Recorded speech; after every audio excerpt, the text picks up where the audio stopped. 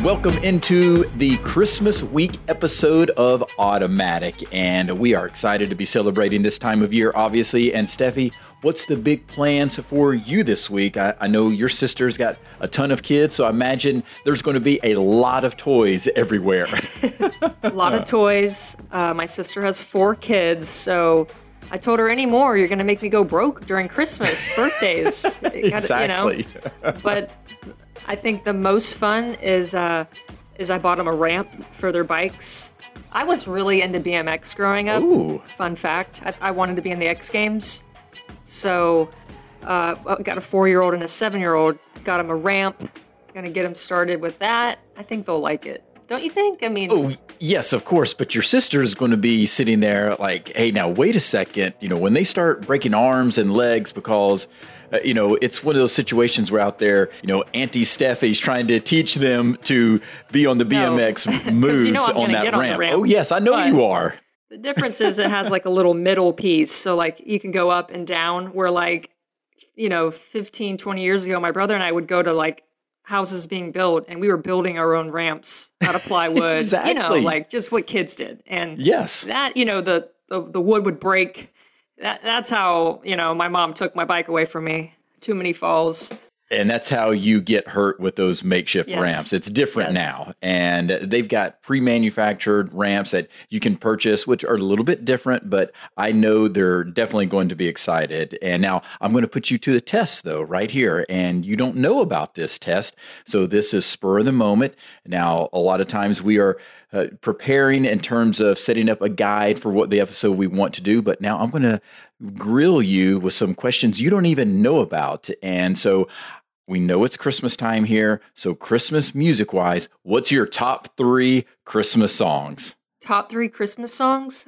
I wasn't a fan of Christmas music for a long time. Oh my gosh. I'm like the Grinch. I know. Not my jam. But now that I live near my nieces and nephews, we listen to the Elf soundtrack. Of course. When we drive through the house. So I've got to say, like, some of the music from Elf and Mariah Carey, All I Want for Christmas. Well, you can't go wrong with that. Those are solid. That's a solid choice. Yes, a real solid choice.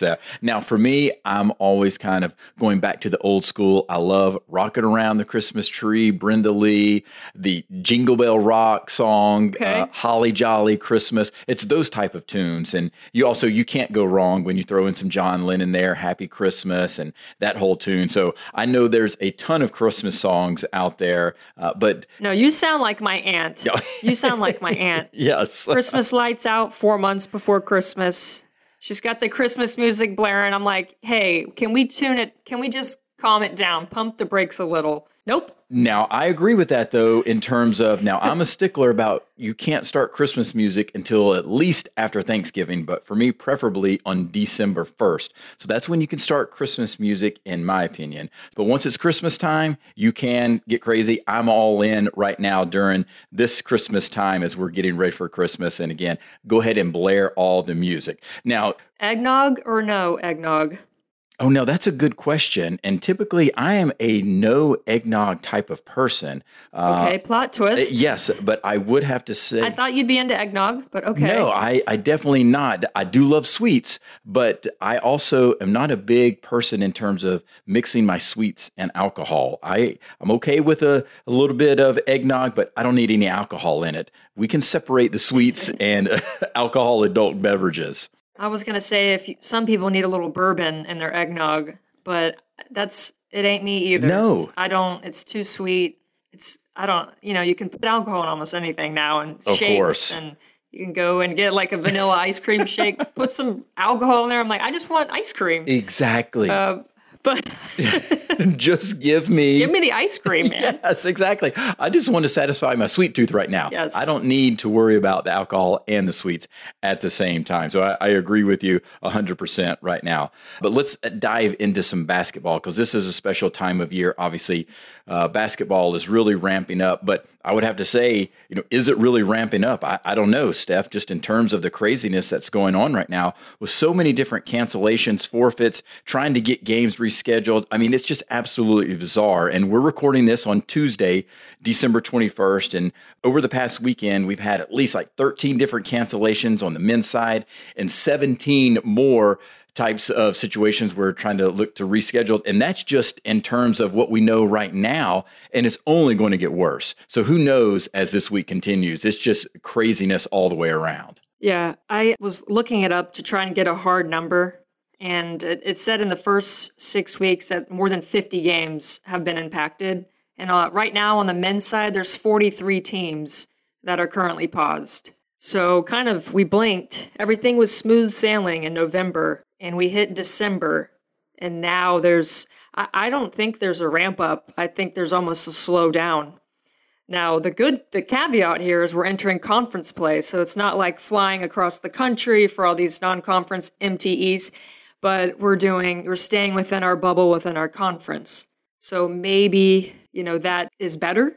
I don't know, Rich, what do you think? Yeah, I don't know. It's really hard to say because I think now you're looking at these conferences and the rules that they have, there's really no leniency. So if you have a COVID issue, even if you are in somewhat of a bubble and don't have to travel as far, I don't know if it really matters because if you have a situation where you have to put players in protocols, then you're the team that's causing the cancellation. So it's a forfeit, and that means a loss. You look at the situation where in the ACC, Boston College and Wake Forest just had a game that was canceled, and per ACC policy, that is a loss for Boston College. And so now it's going to be interesting to see how that plays out as the season progresses, and obviously in standings and how that impacts going into conference tournaments and where those seedings come out, from that perspective. So I just think it's going to be crazy when you're looking at all of that. And like this past weekend where we had this big anticipation of a big MTE event out in Las Vegas was one of them. So a lot of big games, especially, we're talking about what we talked about on the podcast last week on the men's side. Ohio State was playing Kentucky, UCLA and North Carolina were going to be playing. Well, both UCLA and Ohio State have COVID issues. So now all of a sudden that you're sitting there, that there's not going to be games, but at least fortunately we were able to play one game, North Carolina, Kentucky, but North Carolina gets blown out. And so this is where that balance of talent versus preparation, because think about it, North Carolina, they've been sitting there preparing for UCLA, and all of a sudden they have to play Kentucky, and it's a totally different matchup. So, I mean, how's that, going to be affecting each and all of these teams? First of all, we're penalizing teams for being safe, testing, abiding by the rules, and then they have to forfeit and they take a loss. That to me does not make sense. That's got to change, or there's got to be some sort of amendment because, I was listening to Chris Mack of Louisville who, they're dealing with the same thing. And, he said there's certain teams around the country that have players that don't have any symptoms and still have to be in isolation for 10 days. He said that's hard to understand. Last year there was no vaccine, which you get, but now you tell a player, hey, I know you feel okay, but you've got to stay in your room for 10 days. That's really tough for not only a coach, but for a player. I cannot tell you how many players I talked to last year that maybe they had the first round of COVID and it was tough. They got through it, and then it was contract tracing, and then they were stuck in the room for 7 days. We're not talking about the mental wellness. Very good point. I mean, we can all sit here and talk about the physical impact of COVID if you get it and your symptoms, but the asymptomatic players that are locked in their room for 10 days, that's not good for a player. No. At all.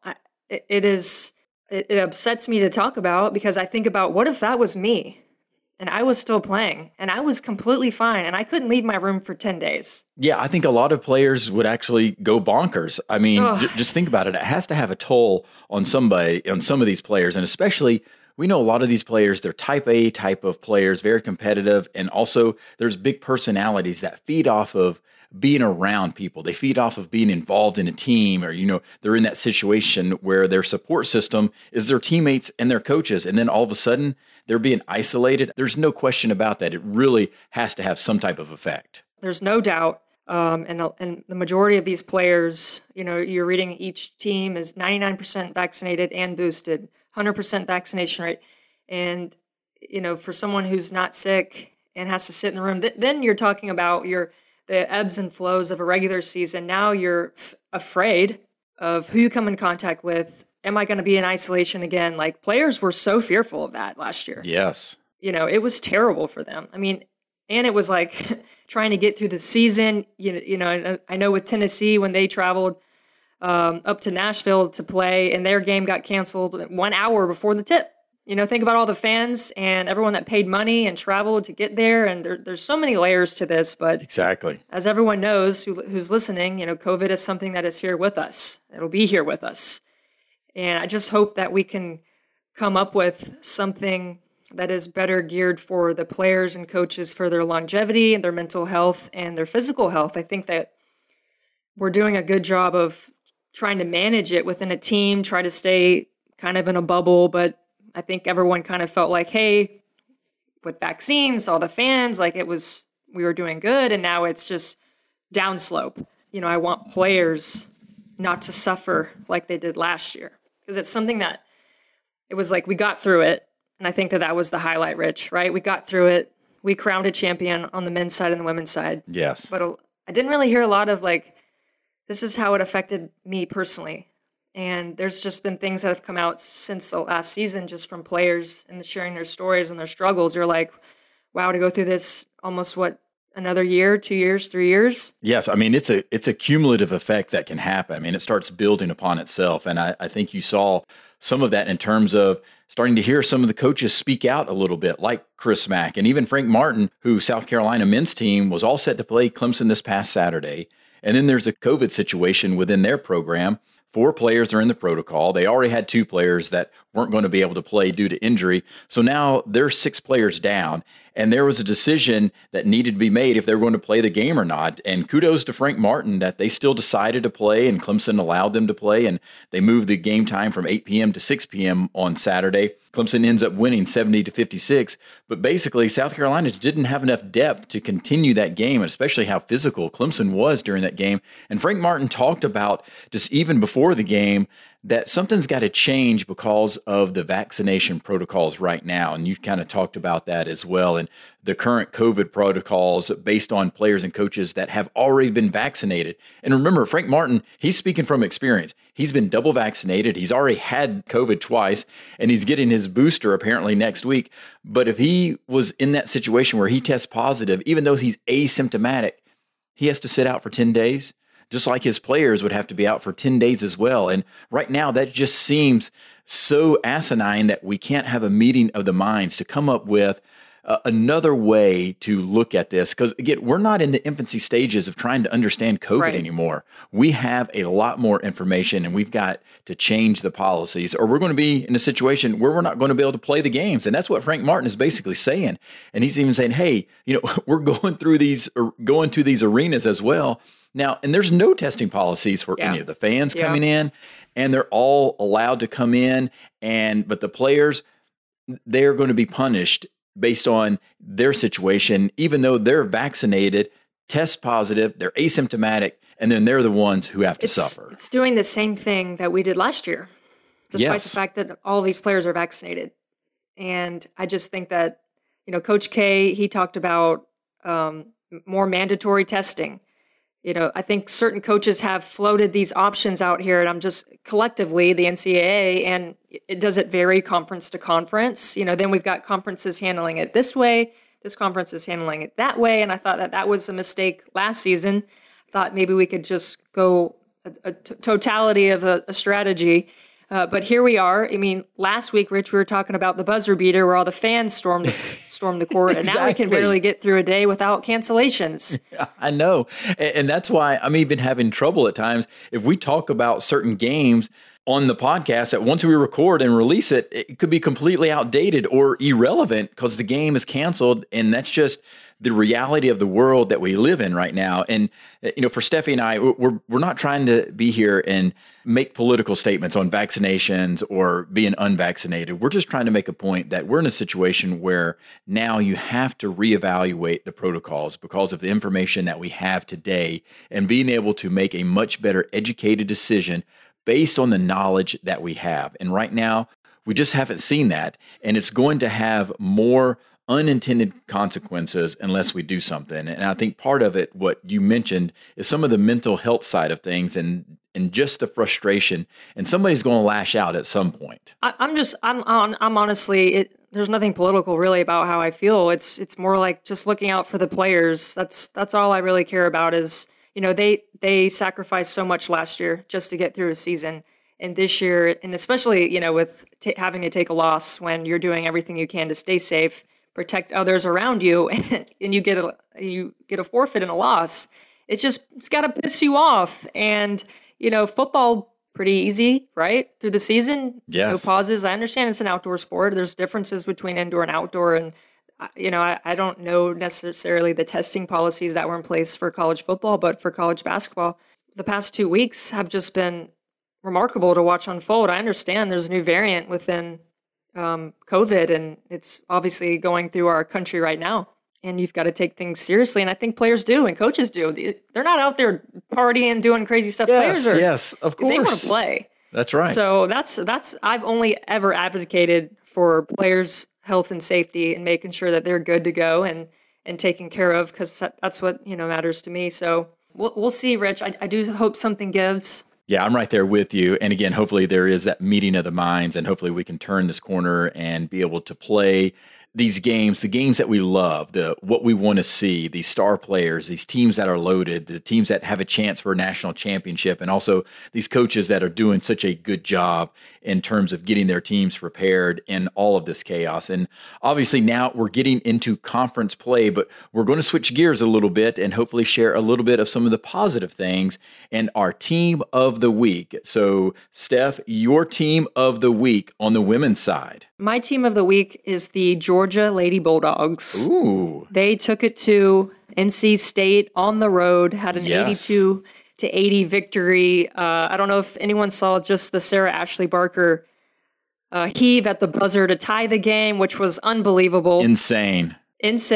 And it felt like a game in April. I watched it back and I was like, damn, I mean, both teams, it kind of had those early game vibes on the men's side when you had the Blue Bloods playing against each other, and it was just like back and forth. Duke, Gonzaga, that game to me felt really like an April game. This game in particular had that vibe as well. Jenna Stady had 21 and 11 when it was going up against Elisa Kanane for NC State, who's a projected top 5 pick. So I think this, I'm watching Georgia. I'm like, okay, do they put South Carolina?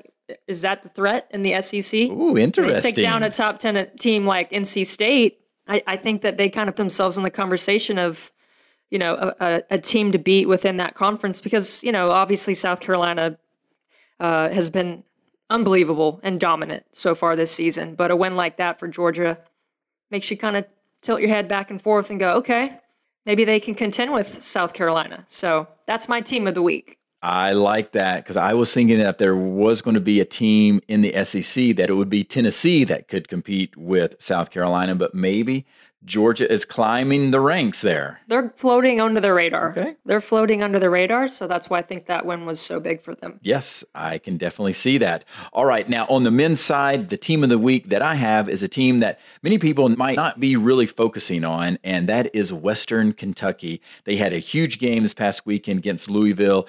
And in the midst of all of the destruction in the whole state of Kentucky, and this is one of those type of games, this is what you love about the beauty of sports in terms of, at least for a moment in time, being able to divert the attention of all of the deaths that occurred in Kentucky. And Bowling Green, where Western Kentucky is located, is just a few miles from where everything happened in terms of all of the destruction, basically the center of where these tornadoes started ripping through the state of Kentucky, and such a huge win against Louisville, 82-72.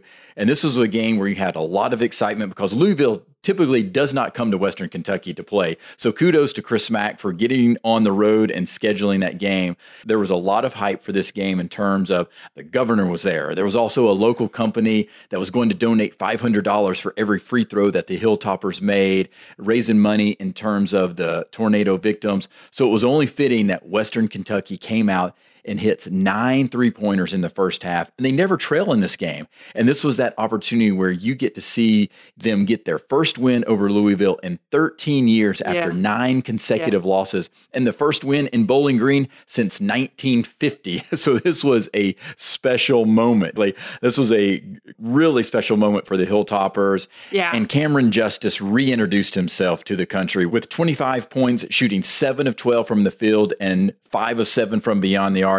And also, it didn't hurt that Malik Williams was out for Louisville. I mean, he is their star player, obviously, but he was out due to COVID protocols. But also, this is a team that beat Ole Miss by 23 in Atlanta at the Holiday Hoops Giving. So, I mean, you've got a team that's really good. And you also have Jamarian Sharp. He's 7'5".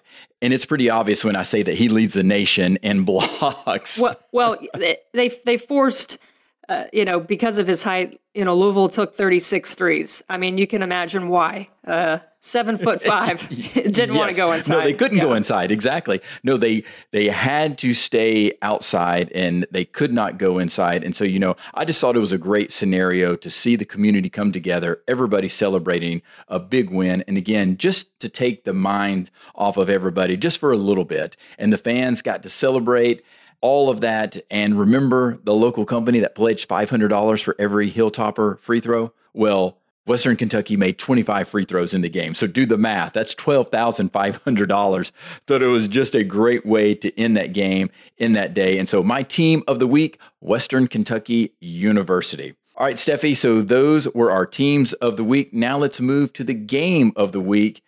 And we almost have to put this in asterisks because we say what we think is going to be game of the week, but we're just hoping that there's no COVID issues that pop up as we look at these different games of the week. Got it. So for the game of the week, this week, it's Arizona and Tennessee. These are 2 top 20 teams. And now Arizona is putting its undefeated record with a cross-country trip to take on number 19 Tennessee in Rocky Top. Now, we've seen an incredible start for Tommy Lloyd's first season as head coach, going to 11-0.